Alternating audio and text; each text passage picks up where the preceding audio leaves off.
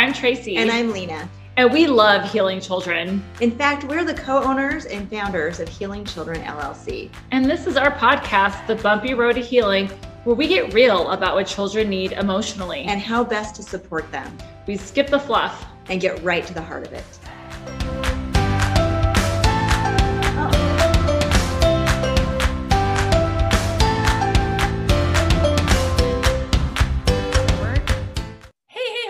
How's it going? Good. So how are things with Bobby? Oh yeah, Bobby. Better. Okay, what's gotten better? Well, like there's a few more rules now. Mm-hmm. Like the teacher has given him some rules, so like he can't have anything in his desk anymore, which is very good because he was throwing stuff at us and yeah. And at recess he has to stay in a certain area, so that's good. Yeah. So how do you feel about Bobby?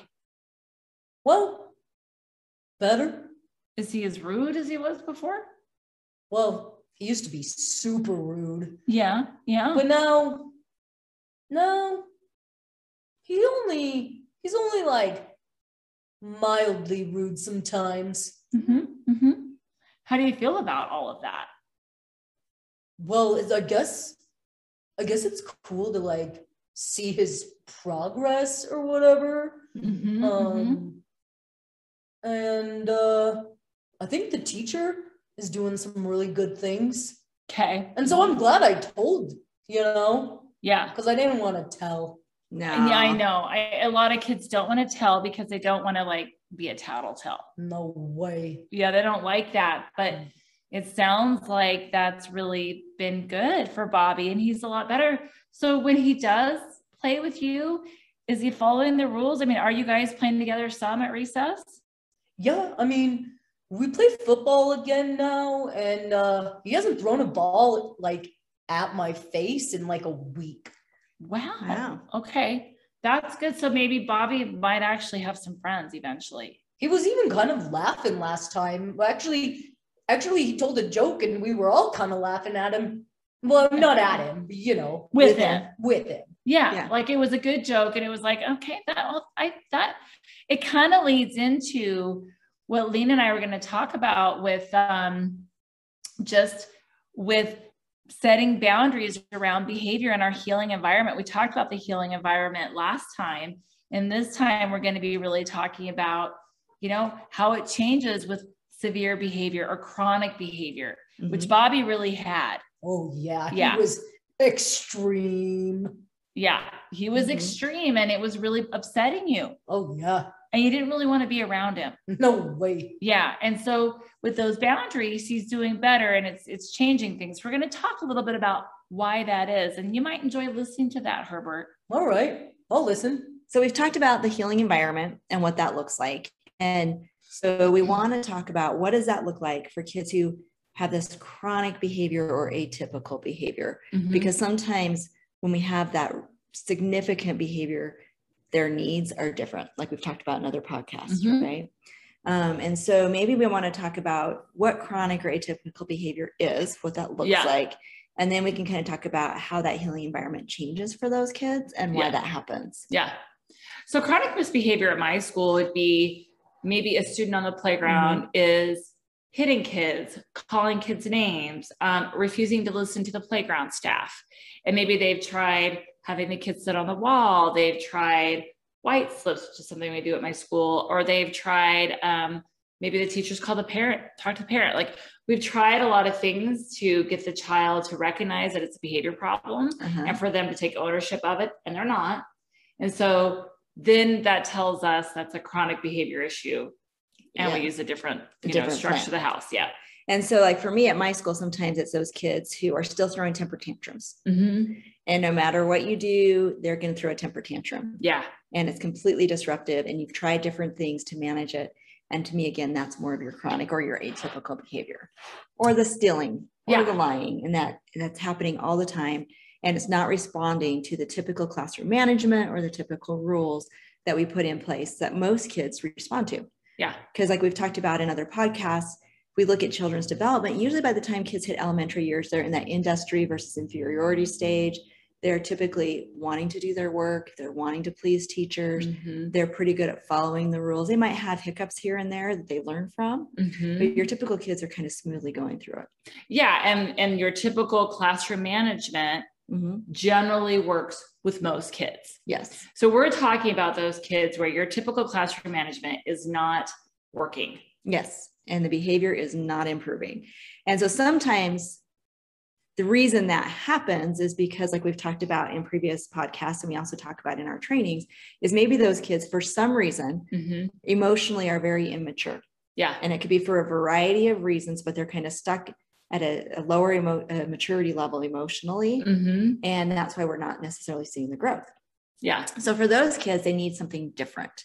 And so what we have is the healing environment for maybe that chronic atypical behavior. And this is how it looks.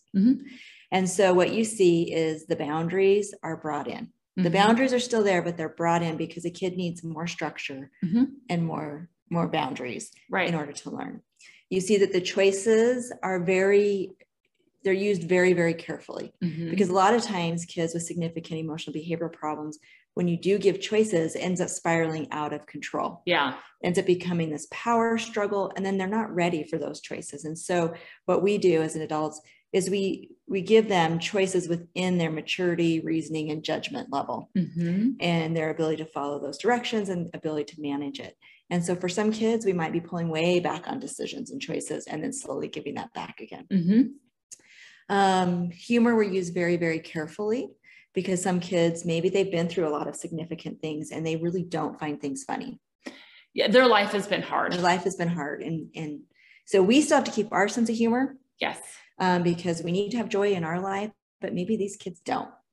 And so we have to be careful. Yeah. And I think when we're pulling in those boundaries, so we have a chronic behavior issue. We've tried all of our typical classroom management and we are not seeing growth and change. And so part of us as the adults, we feel really discouraged. You know, we feel like a failure potentially because normally we're able to see change with that, and we're not. And it's understanding that when kids are struggling with that kind of chronic misbehavior, understanding, like you said, the needs are different. And so what we want is we don't want to lose that relationship. And that can happen when we are feeling like, gosh, you know, I'm not being successful. So we put in those tighter boundaries. It allows us to still connect with the student. Yeah. Because we don't feel like they're not getting I think when educators feel like kids are getting away with something and there's no boundaries for that behavior, I think we feel kind of hopeless. Well, it does. You feel that frustration. Yes. Significant frustration. And we don't want that. Because what can happen is that can get in the way of us connecting with the student. And that's what the student needs for emotional maturity to happen. Let's say we have a kid who has a very difficult home life.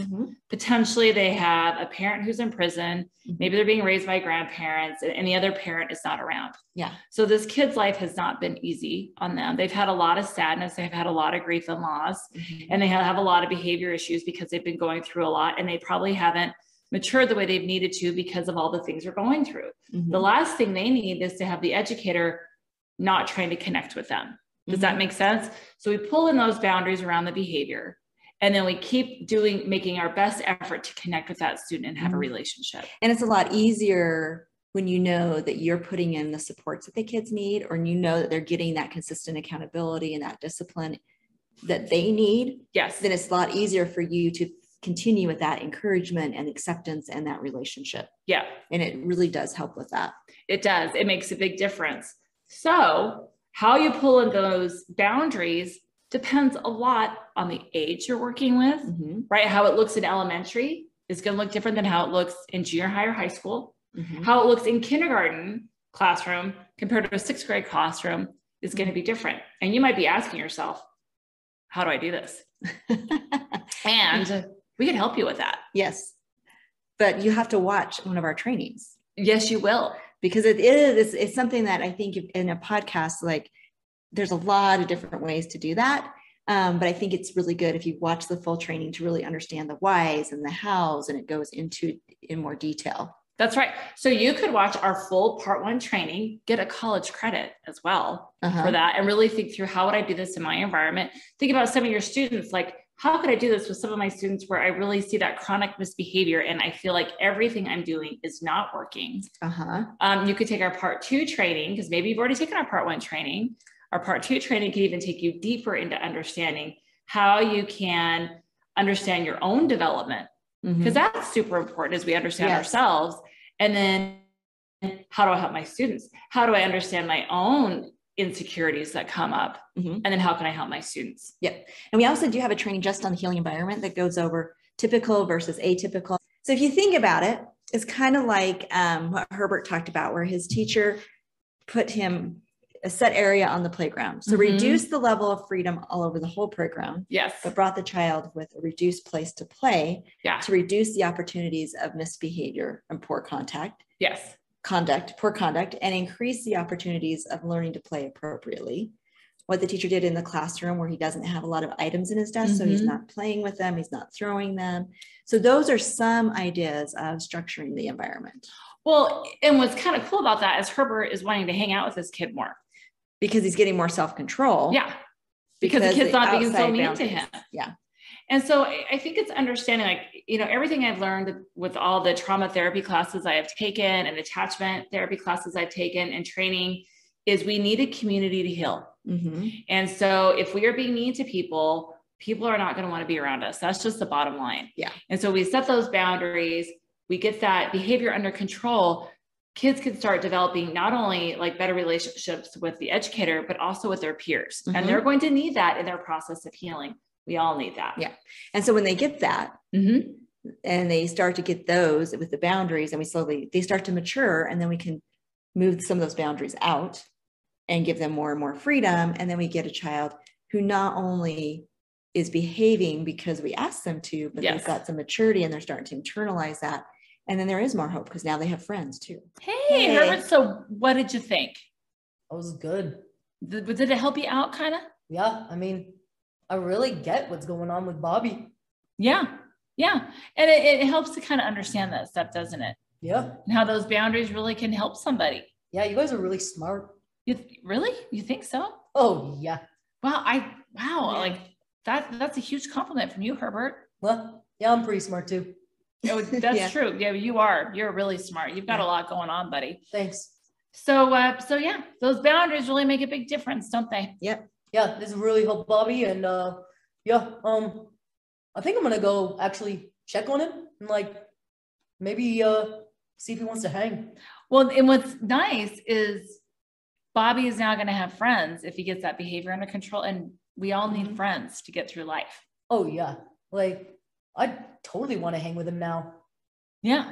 Well, yeah, good. Go have fun doing. What are you going to be doing? Well, I think, stuff. Like stuff. Like football, maybe? Nah. Okay, well, is that all you needed me for? Yeah. I think. Okay, bye. Bye. If you like what you're hearing and you want to learn more, you can go to our website at www.healingchildrenllc.org. On our website, you can read more about who we are. You can look at our online trainings. You can also look at our blogs on a variety of topics. You can see our most new and up-to-date podcasts.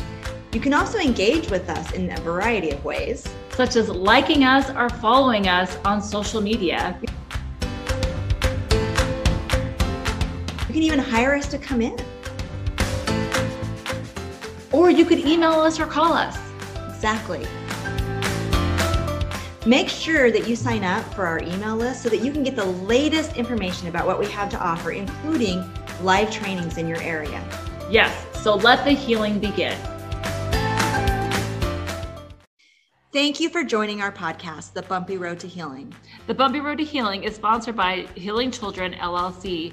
We are both educators and mental health professionals, which gives us a unique perspective on working with children both in and out of the school setting who have severe emotional and behavioral concerns. Our mission is for all children to be emotionally healthy, happy, mature, and responsible. As adults establish healthy relationships and appropriate boundaries, we believe that children are more likely to grow and prosper. When adults understand the impact of trauma, entitlement, disruptive attachment, and child development, including conscious development, they can better create healing environments for children. To learn more about us and what we have to offer, go to www.healingchildrenllc.org.